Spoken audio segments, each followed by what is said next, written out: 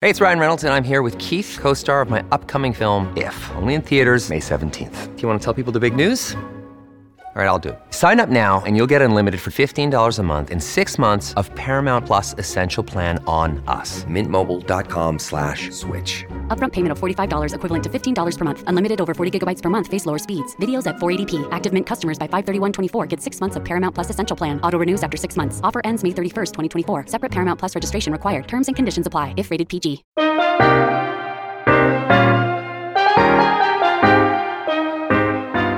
You're listening to Well Now, Slate's podcast about health and wellness. I'm Maya Feller. And I'm Kavita Patel. For most people, the name Abraham Flexner doesn't mean much. But for me and thousands of physicians that went to medical school in the United States, our entire education was shaped by this man more than a century ago. I didn't know about Abraham Flexner until I was in residency. And like so many others, he was incredibly revered and respected. That's Dr. Uche Blackstock. Her latest book, Legacy, dives deep into the history of the Flexner Report. This was a report in 1910, commissioned by the American Medical Association and the Carnegie Mellon Foundation. And essentially, they commissioned Abraham Flexner to assess all 155 U.S. and Canadian medical schools and to hold those schools against the criteria of Western European schools and Johns Hopkins. It provided recommendations for stricter admission standards, fully equipped labs, and other formalized protocols that made healthcare education more similar to Western European medical schools. But for schools that didn't have the proper funding to make these adjustments, it proved to be disastrous. At the time, there were 7 majority Black medical schools, many of them in the South, that came about after the Civil War during Reconstruction. By 1905, those medical schools had trained 1,500 doctors who would go on to both service their community and mentor future generations of physicians. The fact is that the 7 historically Black medical schools that existed at that time, they just didn't have the resources, the funding, because of the legacy of slavery. They didn't have the huge endowments of these white medical schools. And so the report led to the closing of 5 out of 7 of those schools. Looking back on the report today, one study found that if those facilities remained open, an estimated 25,000 to 35,000 more Black physicians would have been trained and cared for patients throughout the years since. Physicians who perhaps could have helped alleviate the impact of medicalized racism going forward. Currently, Black men have the shortest life expectancy out of any major demographic group. In our country's maternal mortality crisis, Black women and birthing people are 3 times more likely to die in childbirth than their white counterparts. Black babies also have the highest infant mortality rate. This was all well documented before the COVID-19 crisis, which disproportionately affected Black and brown communities. Our guest this week has been thinking a lot about the Flexner Report and the tens of thousands of potential Black doctors we lost to history. When I read that report, I cried because I thought about, wow, the number of patients that could have been treated, the number of students and trainees that could have been mentored, the research, not just in Black health, the research overall, just that brain power that could have been utilized for the betterment of society. So this week on the show, we're tackling racism in healthcare and one physician's view on how to solve it. That's after the break.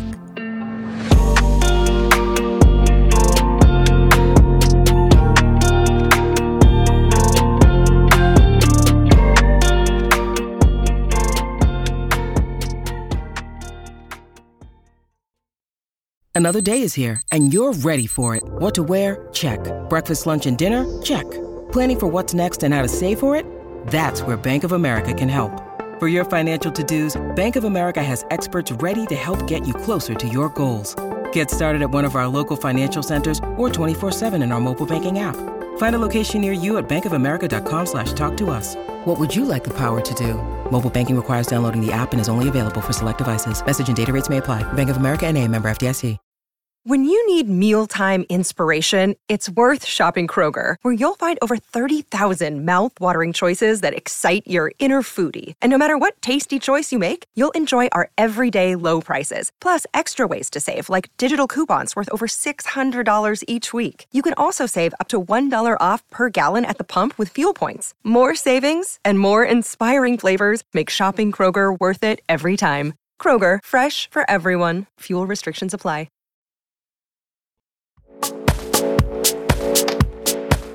Welcome back. You're listening to Well Now. I'm Kavita Patel. And I'm Maya Feller. So there is this very real and persistent problem in helping Americans achieve wellness, right? There's a lot of structural inequities that are really baked into the medical system. People with the same health challenges, and sometimes they have the same resources, but rarely, they are treated totally differently in our healthcare system. And those divides really show up along racial lines. That's very, very stark. Our question is, how does this happen? How did it happen? And how do we actually work to fix it? Joining us to talk about this is Dr. Uche Blackstock. She's an emergency medicine physician and the founder and CEO of Advancing Health Equity. Their goal is to dismantle racism in healthcare by working with providers and healthcare organizations. And we're thrilled to be able to talk about her New York Times best-selling book called Legacy: A Black Physician Reckons with Racism in Medicine. Thank you so much, Uche, for joining us. Thank you so much, Kavita and Maya, for having me. All right, Uche, let's get into it. Let's start. We are a wellness show. We're called Well Now for a reason. So we like to ask our guests, what does wellness mean to you? When I think of wellness, especially in terms of the work I do around health equity, it's really about people being able to live full, healthy, long lives. And the fact is that many people in our country, mostly Black people and people of color, are not able to do that. And it sounds like something so simple, but sadly and appallingly, it doesn't happen. Mm-hmm. You really talk about it and write about the racism that splits our country, the medical system, into two nations. Tell our listeners more of what that really means. Sure. My goal for the book and for readers of the book was to help everyone, whether or not you have like a health background or not, really for a broad audience, to be able to connect the dots to why in 2024 we're seeing the statistics we're seeing. So obviously the one that I think people know about a lot because it's in the mainstream media is around the Black maternal mortality crisis. But when you look at like all indices of well-being, life expectancy, infant mortality, we see that along racial lines. It was really important for me to be able to explain to readers that this wasn't just about something being inherently wrong with the bodies of Black people who live in this country, that really it's a matter of the environments and the systems that we live, work, pray, and love within. So the book has like history in it, how deeply rooted instances in history, myths that have been perpetuated about Black people and Black bodies remain today and actually influence the way our health professionals interact with Black people when they interface with the healthcare system. And I just want to say this, I know that most health professionals, they want to do their best and take care of their patients well. But the fact is that they are very much like every other person in this society. They absorb all the cultural messaging through media, schools, their family that everyone else does. They are not immune to carrying biases with them that will affect the way they care for their patients. And I feel like in the book, you talk about this century-old report, the Flexner Report. That report actually led to the shuttering of a number of historically Black medical schools that then resulted in a massive reduction of Black physicians. Can you explain how the history, that specific history, and the ramifications associated with it? Sure. Yeah, I felt it was so important to talk about the Flexner Report in this book just because I didn't know about Abraham Flexner until I was in residency. And like so many others, he was incredibly revered and respected in medicine. And when I found out about this report, I was like, oh, that is really interesting. And I actually found out the report in 2020 when I read what the impact of the report was. And so this was a report in 1910 commissioned by the American Medical Association, the largest and oldest organization of physicians in the country, and the Carnegie Mellon Foundation. And essentially, they commissioned Abraham Flexner to assess all 155 U.S. and Canadian medical schools and to hold those schools against the criteria of like Western European schools and Johns Hopkins. So looking at the number of physician scientists on faculty, the quality of the laboratory facilities, admissions criteria.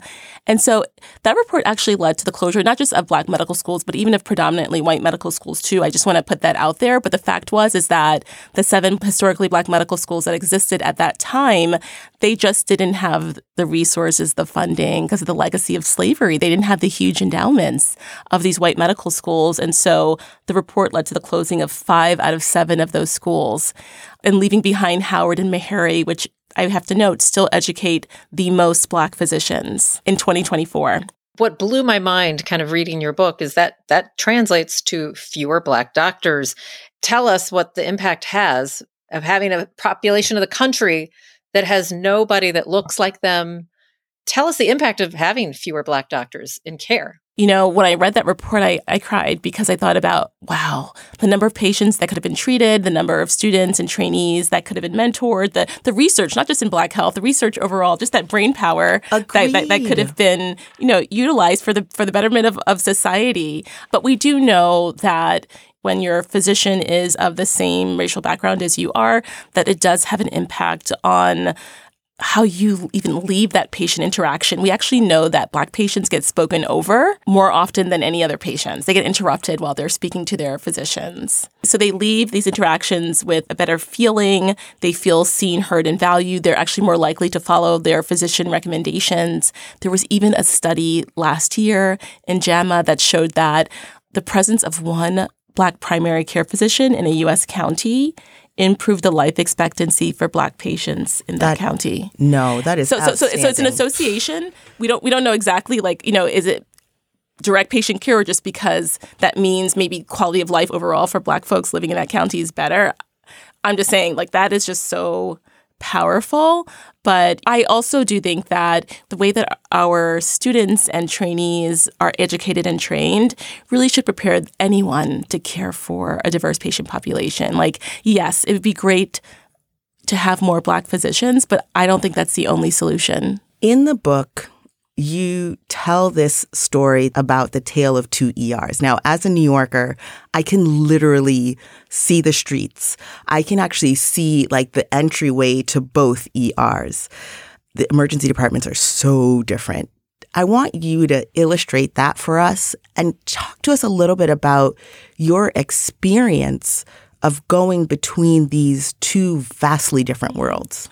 Part of Legacy is really showing my own journey of unlearning and relearning. And a lot of it actually happened during residency and beyond when I was a practicing physician. It happened when I was working in academic medicine and I had the opportunity to work at a public hospital and a private hospital and literally one block apart, but just a very different experience, a different set of resources, even down to social work.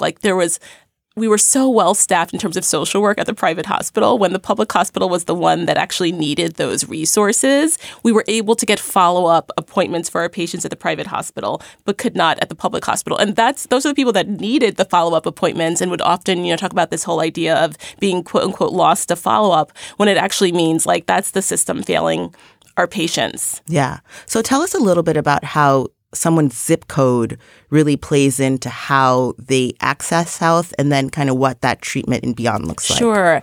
Again, in the book, I talk about this because when I grew up in Crown Heights, Brooklyn, which I didn't know until later on in life was a formerly redlined neighborhood. When I was growing up there, I was like, oh, this is so interesting. We have to always go to another neighborhood to go to a grocery store, and my parents don't feel comfortable enough sending us to school in this neighborhood, and we have to drive to the closest park.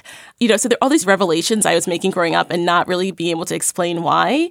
And then, I was sort of re-educating myself, learning about the legacy of redlining, which is this policy in the 1930s that came out of the New Deal. So FDR developed these programs as a way for Americans to recover from the Great Depression. Part of that was home ownership. But this one policy, unfortunately, led to neighborhoods being graded A, B, C, or D based on who lived in that neighborhood. If it was mostly white and affluent, A grade. Mostly racial and ethnic minorities or immigrants, D grade.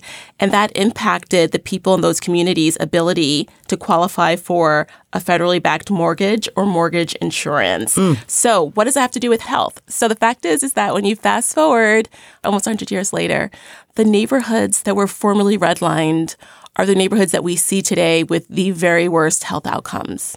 Why is that the case? Because when people are not able to own property, when they're not able to generate wealth, when businesses don't want to come to that neighborhood, jobs don't come. What funds schools? Property taxes. And so these are areas that have been chronically disinvested in. And we see the downstream outcome of that in terms of disease and illness. And it also leads into something that I think you also write eloquently about in terms of implicit bias in research, because so much of what you're describing then leads to being able to get NIH funding, or even what the NIH prioritizes, or how the NIH is even set up, for as an example. But can you just share, kind of, for any listener who doesn't really understand kind of this implicit bias in research and how that affects education and then the way we deliver care, give us some practical examples of how that manifests? Yeah, I mean, I think we saw this over the last few years, even in terms of pulse oximetry. And this is something, even as a practicing physician, I didn't realize that for the last 30 years that the FDA had been aware of these inaccuracies with the pulse oximeter, which for your listeners are little machines you put at the tip of your fingers to measure your blood oxygen level. That everyone ran out and bought during COVID. Yes. Well, everyone with resources. Right. That's right. That's correct. So they hadn't been actually tested in a diverse patient population, including patients with darker skin. And so what we discovered through these studies that were done within the last few years is that pulse oximeter reading often led to patients with darker skin not receiving the medications they needed because it overestimated how high their oxygen levels were. So in the beginning of the pandemic, when people were getting dexamethasone and remdesivir, patients with melanated skin were not qualifying for those medications, and ultimately that impacted how they fared. And some people even died from that. It's not to say that those study coordinators and, study leaders were being intentionally biased, but they were just sort of thinking about, okay, I guess we just need to test this in people that are the majority in white patients. And I was kind of taken aback the fact that as health professionals, we weren't told about this. In the book, you do such an incredibly moving job of talking about implicit bias and internalized racism, right? And as a dietitian myself, I know for sure I'm not spared from internalized racism in the nutrition sphere. Talk to us a little bit about how that impacts Black physicians and kind of what it looks like when they've internalized that racism, and that, there's the potential to also perpetuate harm. I mentioned that at the end of my book because we were educated and trained in the same system as everyone else, And so, of course, we're going to absorb the same, anti-Black messaging and internalize a lot of those same biases. So, I've had patients that have told me I haven't been treated well even by Black physicians. So I think that we have to all really think about what are these biases that we hold, these assumptions that we make about our patients. We have to be aware of it. And I think it's not just about training, but it's about how we educate our medical students, how we train our residents. For hospitals, we need to keep track of metrics. Are there different prescribing habits among health professionals? Are one set of patients getting more likely to get opioids than others? Mm-hmm. We have to have standardized processes and procedures, unfortunately, to mitigate these biases.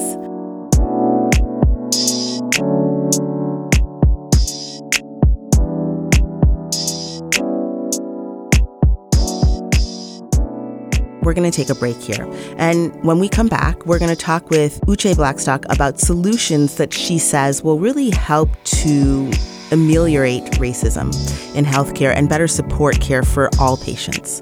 So stay tuned.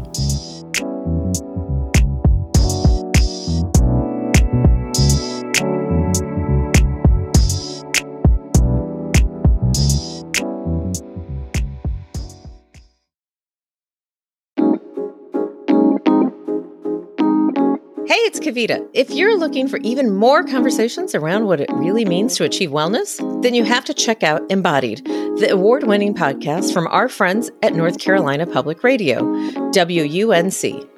Each week, Embodied's award-winning reporter Anita Rao holds up her journalistic lens to so-called taboo topics to help answer some important questions about our bodies and our society. And nothing's off limits. Hear from expert guests, including strippers, historians, and psychologists, as they break down everything from the history of hookup culture to how the self-help industry is profiting from our problems to how a schizophrenia diagnosis can impact intimacy. If you need a place to start, I highly recommend checking out their recent episode about crying, why we do it, and why it often makes us feel better. So go ahead, follow Embodied and get new episodes every Friday wherever you listen to podcasts. On Death, Sex, and Money, we feature interviews with you, our community of listeners, getting honest about uncomfortable things. I developed an illness where it isn't safe for me to drive. A friend once said to me, "Sex is like air. You don't think about it until you're not getting enough." This is a similar sort of thing if you just replace sex with driving. Listen to Death, Sex, and Money wherever you get podcasts.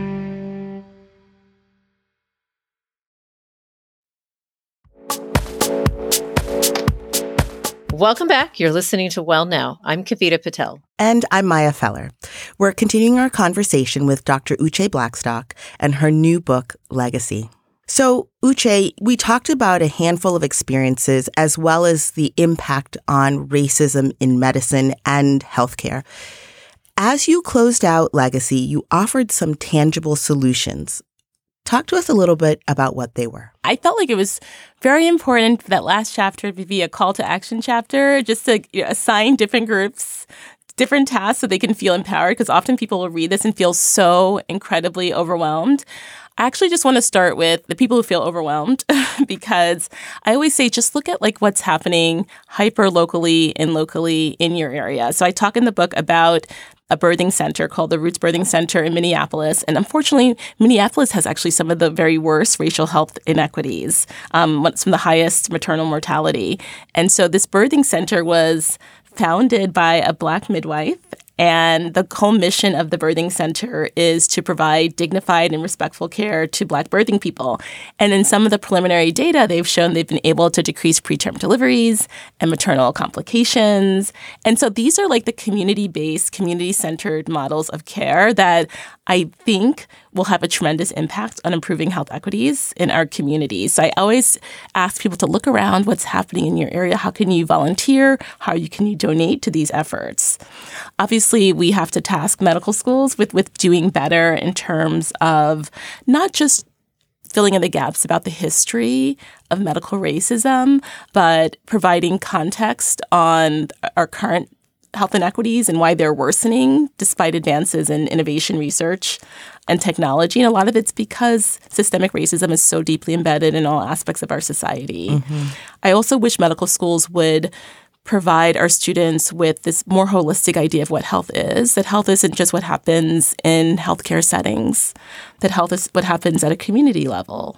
Are there resources for patients to find, for example, if they're trying to find kind of culturally relevant care, can someone listening to this go to a website or someplace to find that resource? Such a great question, Kavita. And also I want to say that, often people will say, well, what can patients do to advocate for themselves? And I have an issue with that question because I feel like people shouldn't have to feel like they're going to war. Right. when they're it's not all on the individual. Yes, especially when they're feeling their most vulnerable. But I always want to give a shout out to, there are a lot of really great, actually Black women-led efforts and resources. So there's Health in Her Hue, which was started by Ashley Wisdom, who is a public health professional. And it's a directory of culturally responsive healthcare professionals, like not just Black, but of all different demographics who really are committed to providing Black women and women of color with respectful and dignified care. So that's a directory there. And those health professionals go through trainings and their metrics are kept track of in real time. And that's a great directory. There's also an app called Earth, IRTH, started by another Black woman, the Earth app. And that is a directory of maternal health professionals who specifically want to work with like Black birthing people and birthing people of color. So there are there are resources out there that Black women are creating some of the solutions. But I also want to just lift up those resources as ones that I've found helpful personally, and so have others. And on that notion, occurring kind of like what we have to do as patients to advocate for ourselves, it shouldn't be all on us. I'll admit, Uche, I've actually helped patients of mine try to get in through the ER and kind of bypass an imperfect healthcare system.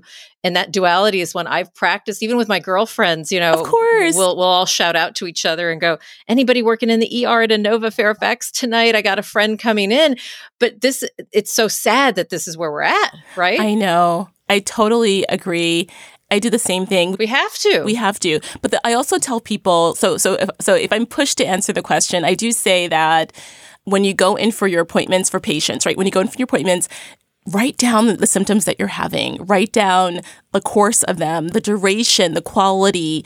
Just because when you go in, sometimes you get super nervous. And so you may just want to be able to refer to your notes. I also tell people that they should bring in a loved one or a family member with them, either for more support or just to make sure they feel that person can ask the questions on their behalf.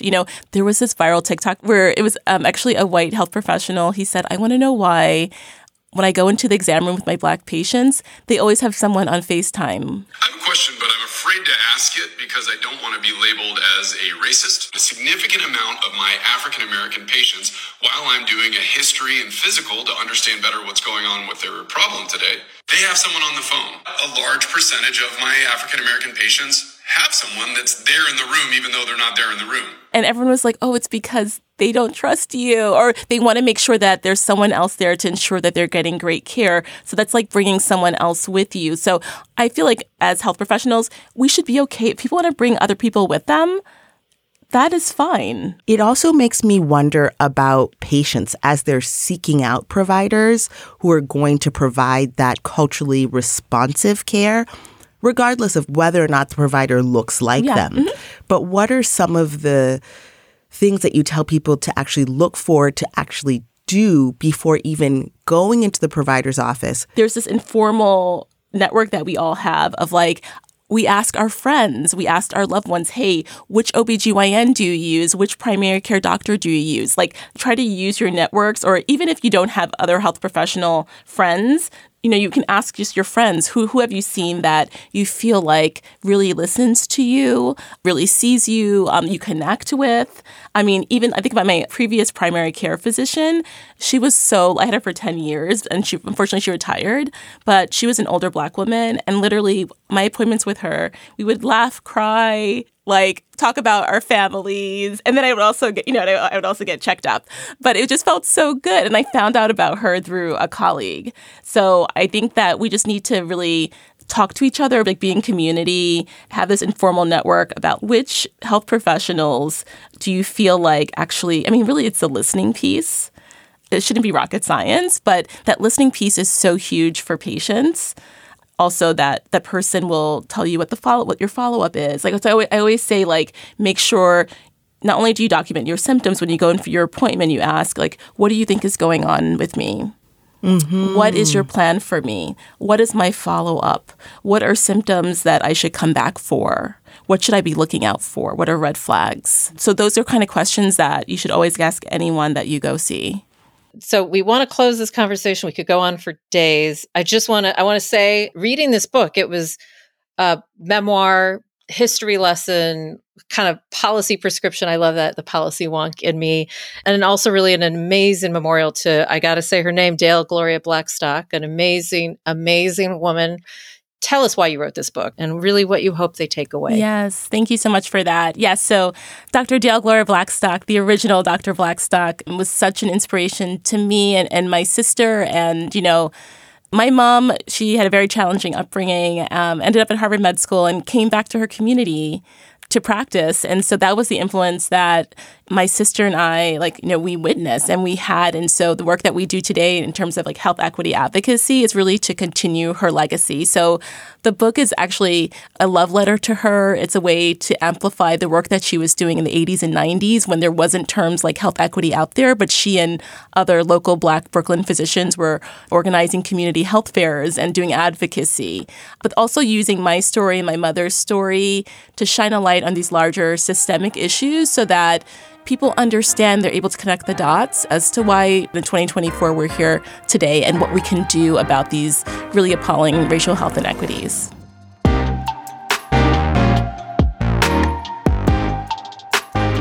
Dr. Uche Blackstock is an emergency medicine physician and the founder and CEO of Advancing Health Equity. Her new New York Times bestselling book is called Legacy: A Black Physician Reckons with Racism in Medicine. Thank you, Uche, for speaking with us. Thank you so much, Rita and Maya, for having me. That's Well Now for this week. Our show is produced by Vic Whitley-Berry. Ben Richmond is Slate's Senior Director of Podcast Operations, and Alicia Montgomery is Slate's Vice President of Audio. If you have something you'd like us to cover, email the show at wellnow@slate.com. Follow us wherever you listen to podcasts and be sure to rate and review us on Apple Podcasts and Spotify.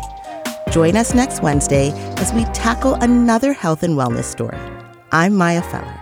And I'm Kavita Patel. Thanks for listening.